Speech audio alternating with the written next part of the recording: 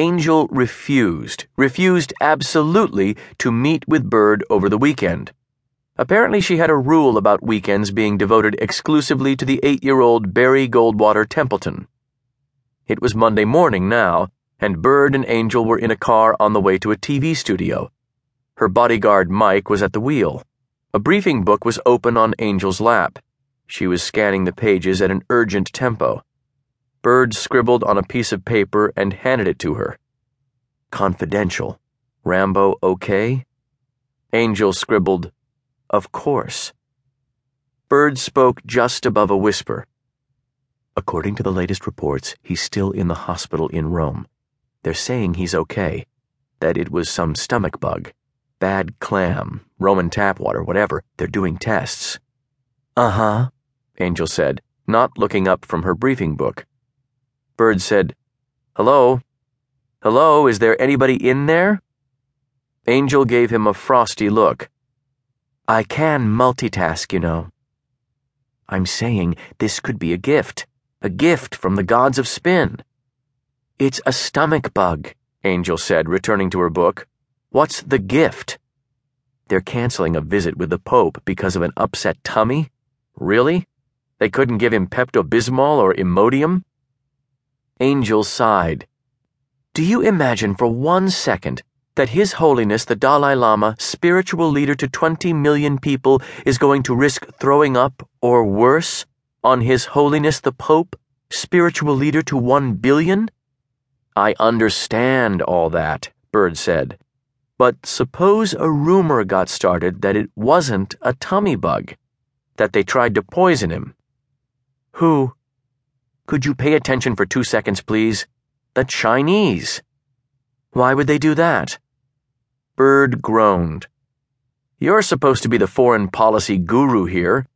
In 1959, after China invaded and took over Tibet, the Panchen Lama, the number 2 Lama, Vice Lama, backup Lama, whatever, returned to Tibet.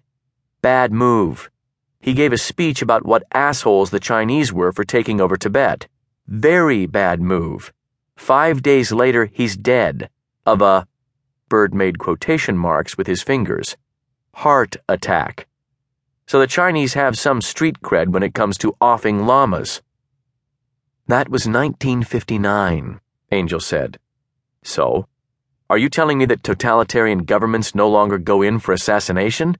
Look at the Russians. They're poisoning people every 2 minutes. That poor son of a bitch ex-KGB guy, Litvinenko, the one they got in London? Polonium-210 in his tea? He ended up melting. Nasty. What are you proposing? That we start a rumor that Beijing tried to kill the Dalai Lama on his way into a meeting with the Pope? Yes, exactly. And what are we offering by way of evidence? Bird grinned. Who needs evidence when you've got the internet? So we post it on your Facebook page that the evil Chinese tried to poison him, and you expect that to lead the evening news? There are a few details to work out. Bird leaned into Angel. He could smell her perfume. Friday, I stayed up until the roosters started, doing research. The Dalai Lama is the one thing having to do with China that Americans actually care about. Human rights? Terrible working conditions in Chinese factories? Where's my iPad? Global warming? Taiwan? Wasn't that some novel by James Clavell? When's the last time you heard anyone say, we really must go to war with China over Taiwan?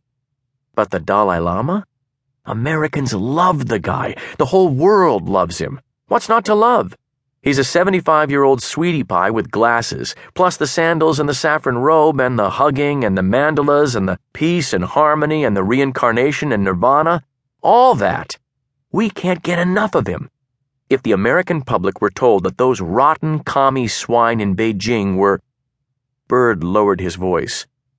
Putting, whatever, arsenic, radioactive pellets in his yak butter.